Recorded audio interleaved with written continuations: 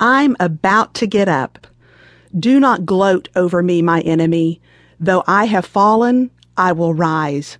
Though I sit in darkness, the Lord will be my light. Micah 7, verse 8. If you're wondering, this is not a how-to book on grieving. I can assure you one doesn't exist. If such a book had been written, I would have found it, devoured it, and actually felt no need to write my own. I get teary-eyed thinking about this today. Driving to the libraries and bookstores, I was desperate to find a book, a resource, anyone or anything that would help me make sense of the unbearable loneliness, emptiness, and profound sadness I was feeling. Maybe even someone who had actually faced a doctor who had just climbed off her husband's chest and confirmed the obvious. The injuries from the wreck were overwhelming. Your husband of 22 years is gone. Life as you've known it is no more. Is that too much to ask? Is there anyone out there who has survived widowhood and lived to tell about it? Where are the women who've gone through similar circumstances? The young widows, older widows, the widows who still want to live, have fun, and not just wear black and be the odd woman out in a world full of couples. I wanted someone to look me in the eye and tell me, or at least let me read it in their book, it's going to be okay. You're going to be okay. The madness will eventually stop, and you'll have moments of peace, even joy someday. Oh, to have been assured by someone I could trust, someone who'd been there.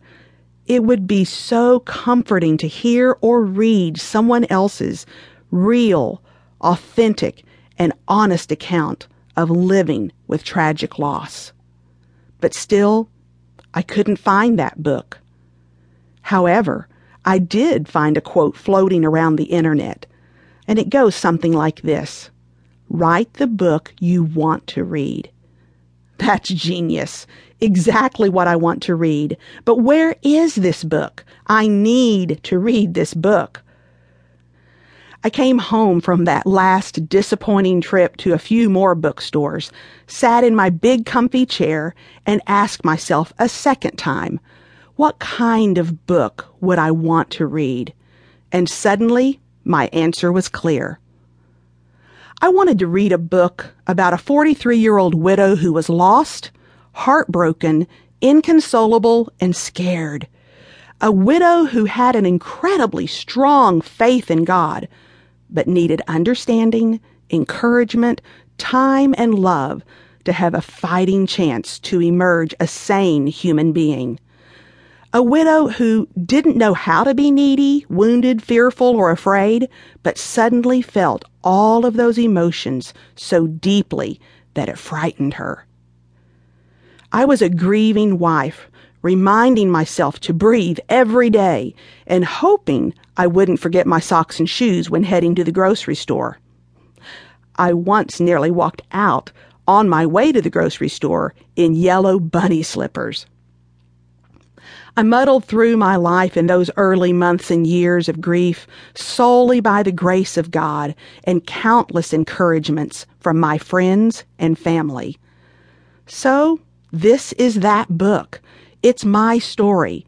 I journaled through all my heartbreaking moments, and my, oh my, I'm so glad I did. I'm not sure I could get back to those gut-wrenching battlefields I've crawled through, and frankly, I don't ever want to go back there. It's hard enough just to read what I've written. So friend, this is me, giving it a go and taking it to heart. I invite you to join me in this journey. While it's not for the faint of heart, it is for the somewhat stubborn, like me, for someone who needs encouragement and evidence that it is possible to live again after the trauma of loss has ravaged your soul. In fact, it's not only possible, it's probable, not because of anything you or I have done, but as evidence that our Father God is just that good.